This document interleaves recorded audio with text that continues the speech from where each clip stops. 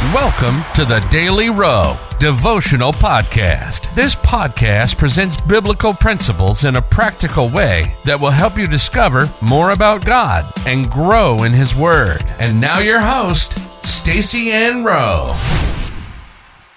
Welcome again, friends, to another daily devotional. Today's topic is live every day by faith. The Bible verse comes to us from Habakkuk 2, reading verses 3 and 4. For the vision is yet for an appointed time, but at the end it shall speak and not lie. Though it tarry, wait for it, because it will surely come. It will not tarry. Behold, his soul which is lifted up is not upright in him, but the just shall live by his faith. Faith is the currency of heaven. It is by faith that we unlock all that God has in store for us. The proof that this is true is revealed in Hebrews 11, which show that all the icons of the Bible access their purpose and promise by faith. What can we learn from this?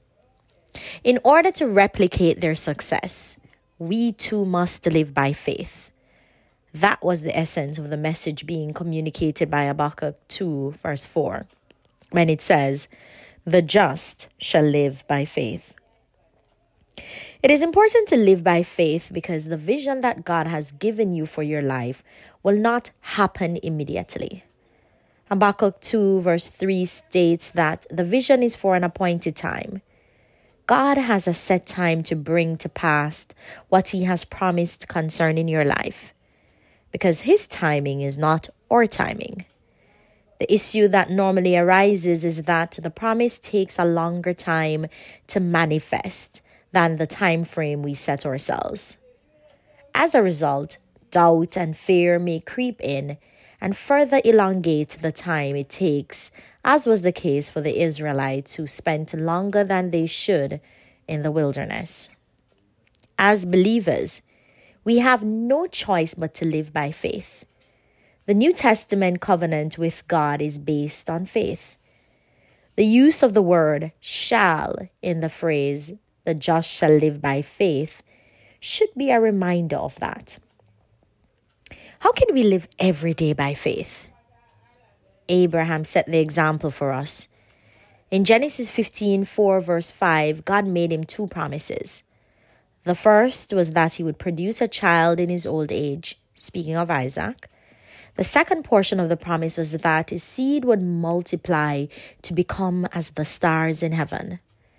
As far-fetched as that sounded, the Bible said in Genesis 15, verse 6, Abraham believed the Lord, and thereafter lived every day with an expectation that what God had promised would come to pass.